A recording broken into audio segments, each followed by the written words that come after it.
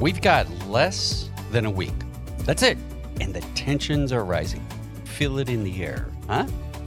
November 8th is the election. Here in Arizona, there has been accusations of intimidation at different drop boxes.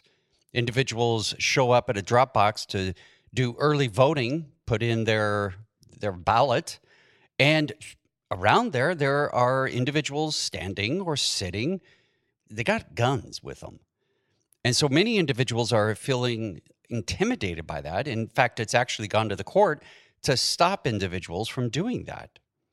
And the media is giving a ton of attention to this election again. And it's significant because not only is it going to shape Congress and local state governors, Secretary of States, etc., but it also is basically kind of setting the stage for what's going to happen 2 years from now, where the presidential election will take place.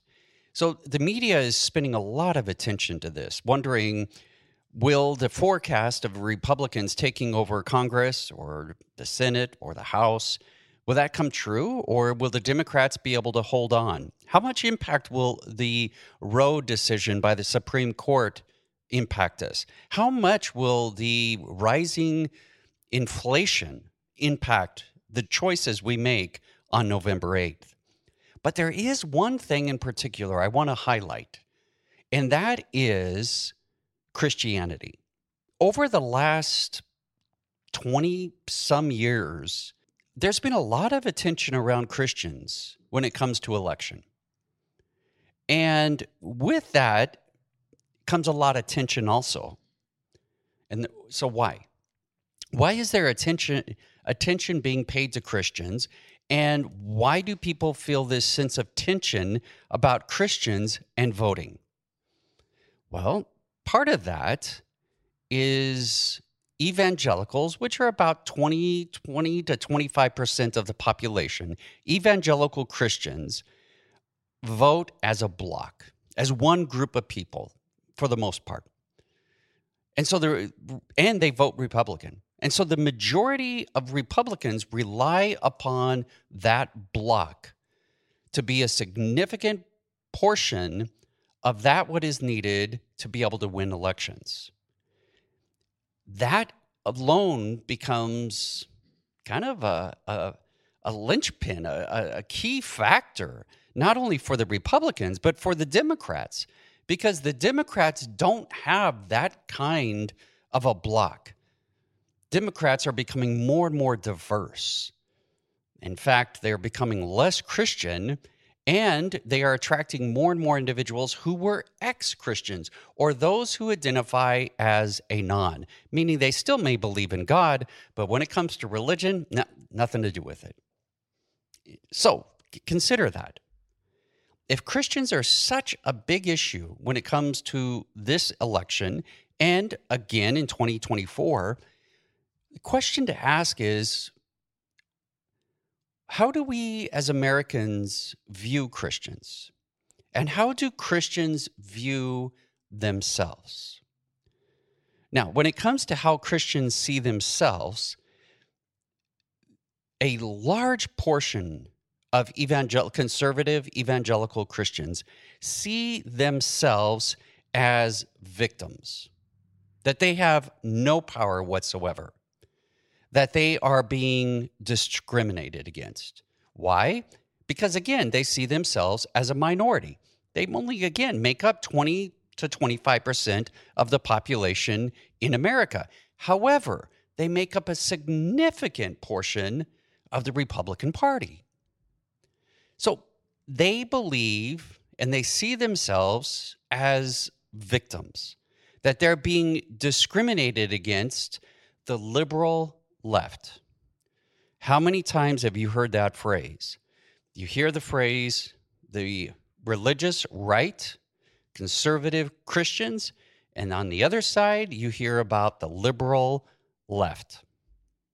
So the liberal left, they see as trying to impose upon them these secular values that they do not resonate with.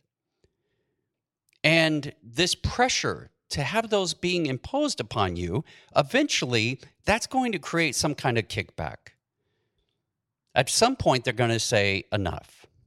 All we have to do is look over what's happened after the last 2 or 3 decades.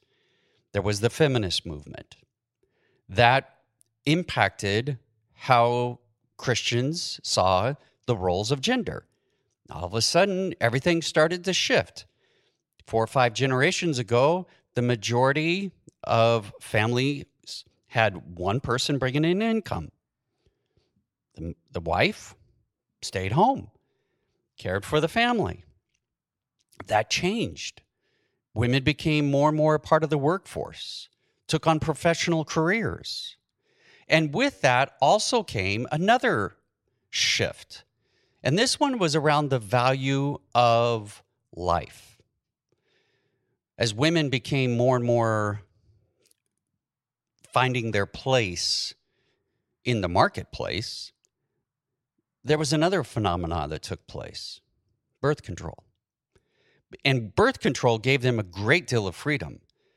Now they had control of when they decided to conceive. Well, what happens if you conceive and you now have a fetus that is growing inside of you? What if you're not ready for that? What if it was an oops moment? Well, abortion eventually became legal. And the conservative Christians felt that this, again, was a secular value of life being imposed upon them. Because how they saw life and how they saw the secular side seeing life were against each other. And then the next thing that occurred was the value of family, of marriage, they felt was under attack by the LGBTQ plus community. They wanted rights. Understandable. But yet, now they wanted to be married. And many conservative Christians saw that the value of love, especially romantic love, erotic love, was between a man and a woman. Then, with this shift taking place, they again felt like the secular left was putting upon them. Now they had to redefine and understand what marriage was and how that impacted the family. But again, the liberal left, the secularists, they weren't done. They went after school prayer. Now they wanted other religions to be valued, to be respected. Therefore, when it came to prayer being in school, they got rid of it. Again, think about how the conservative Christians were feeling. More and more of the values that they held on to and they were passing from one generation to the next. And you know what I'm talking about because you have got values that were instilled upon you by the prior generation, by your parents, by teachers. And now all of a sudden, these values that have been given to you, they don't want them. They felt like the secular left didn't want them to continue those. There was new values that they had to adopt in and buy into. Critical race theory, which recently we've seen take place, the big arguments around that. Again, it all goes back to a sense of race and what it means to be an American. And so finally, the conservative Christians said, enough. We're not going to do it anymore. We are not going to be the victims. We are going to start pushing back. And with that, they saw an opportunity. As far back as the 1980s, they saw an opportunity to gain power. And that was the religious right. The religious right, the moral majority. These were individuals who were talking their language. These were individuals who were saying, hey, you know those values that are being threatened? We'll stand up for them. We'll stand up for you. Come join us. Well, the religious right was a part of the Republican Party. And so more and more evangelical Christians begin to, in order to preserve the values that they staked their lives on, they begin to see the only way to do that was to vote Republican. So that's how we saw this victimhood that conservative Christians were experiencing, that were feeling inside of them. This is why they ended up joining into the political movement. And we saw this combination of religion and politics coming together.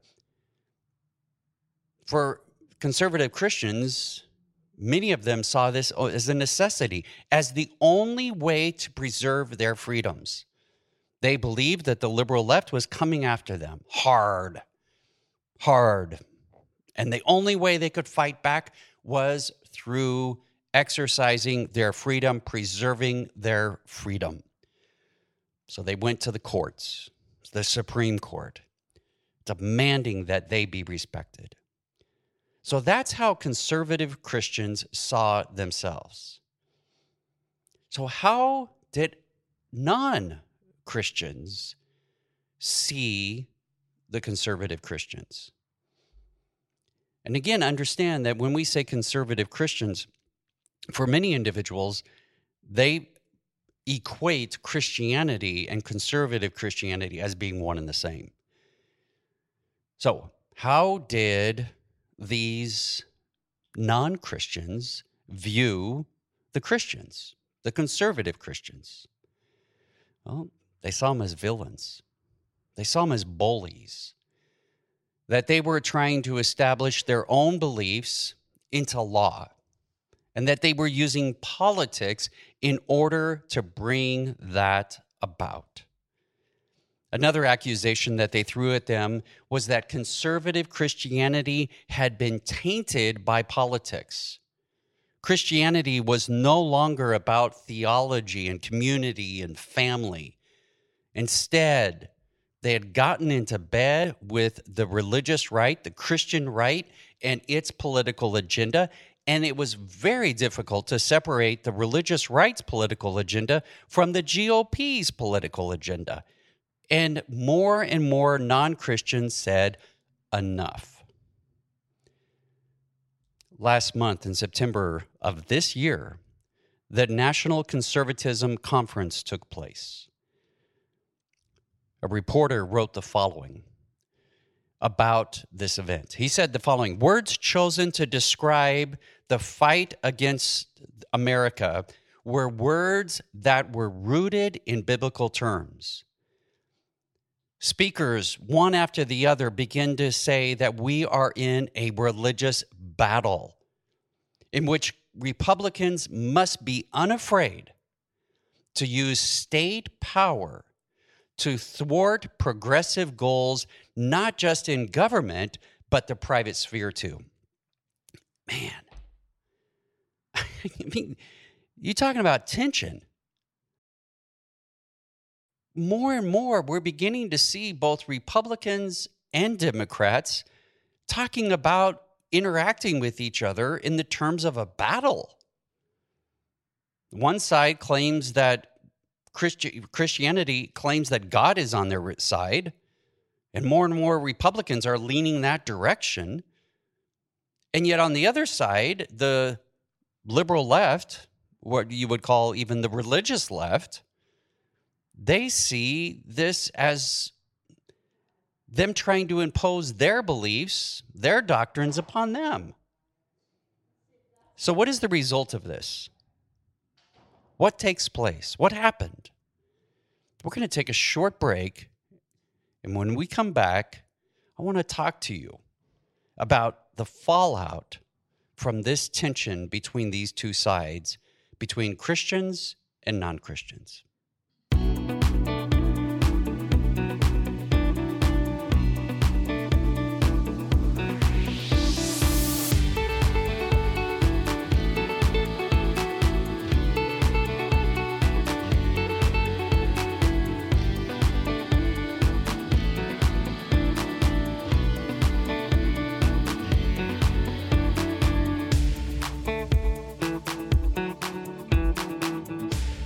Social scientists have argued, and it's been a compelling argument, that left-leaning Americans are starting to reject religious labels altogether. Now, again, left-leaning Americans, this includes Christians, progressive Christians. These are individuals who are concerned and embarrassed to identify as a Christian anymore. And to be honest, there are times when I feel it. When I feel that if someone is asked, if I'm asked, are you a Christian? Well, I mean, it's one thing to tell them I'm a minister. It's another thing to admit that I'm a Christian. Because we have a tendency to have this broad umbrella. And when we say conservative Christian, or we just say Christians, we assume that they're all the same. And when people talk about the liberal left, they assume that they're all the same. I probably would be identified as being liberal left. I'm not sure if that's something I myself would label myself as. But that's the title. And when I'm called a liberal left, and when people say things about the liberal left, there's a part of me that goes, what? No, that's not me. How dare you? How dare you assume that this is the person that I am? But yet the opposite is happening. Non-Christians are doing that to Christians. They're saying, well, if you're a Christian, that means you're this, you're that, and the list continues. We have pigeonholed people. We have decided that you are a square peg and you are a round peg. That's how we've been able to somehow make sense of what's going on around us. And when you're misunderstood, when you feel like other people are imposing upon you their beliefs, their values, it's like a mama bear when someone goes after her cubs. What are you going to do? You become defensive. You're going to try to protect yourself, your family, those you love, your church. And so both sides are feeling like they are under attack by the other side. No wonder there's so much vitriol around us right now, and especially because of this election. You see, when you see your future is at jeopardy, when you're uncertain what kind of a world your kids and your grandkids will grow up in, all of a sudden, you're willing to fight. So what do we do? What's the answer? Well, if I had the answer, I would probably be in some think tank sharing my ideas. So I don't have the answer. But I will give you something to think about. Something for you to discuss with your family and friends if you feel safe enough to even do so. Isn't that, again, think about that. What a shame right now, folks. What a shame that there are more and more subjects are becoming off limits, taboo. Don't talk about it. But that's the only way we're out of this, in my opinion, is we got to talk to each other.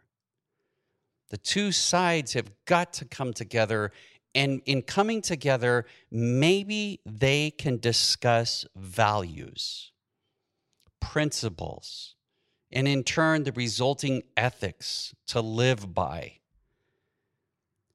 When the secular and the religious can come together, there's got to be some common values that they can agree to.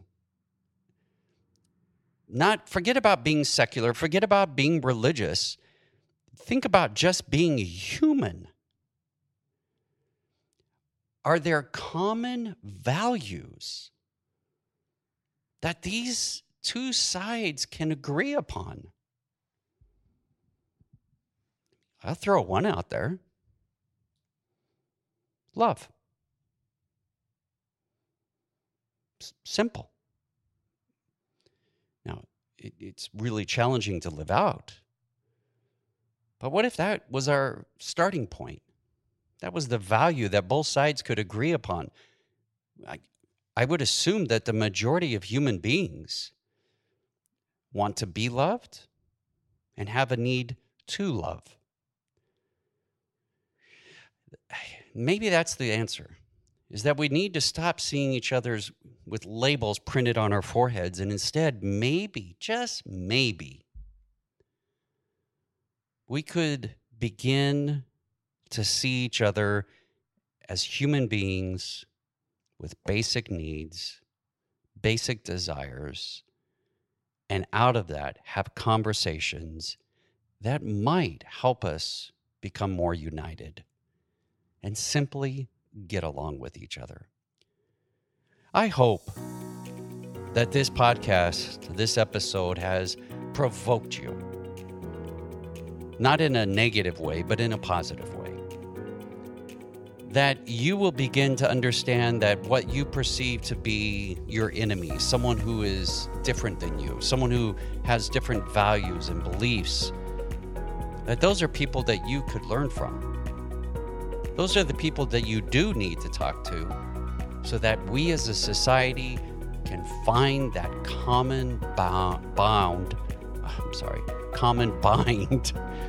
around us. So, talk. Mind the ear. And no matter what you're doing out there, today or tomorrow or the week to come, stay safe out there. We'll see you again.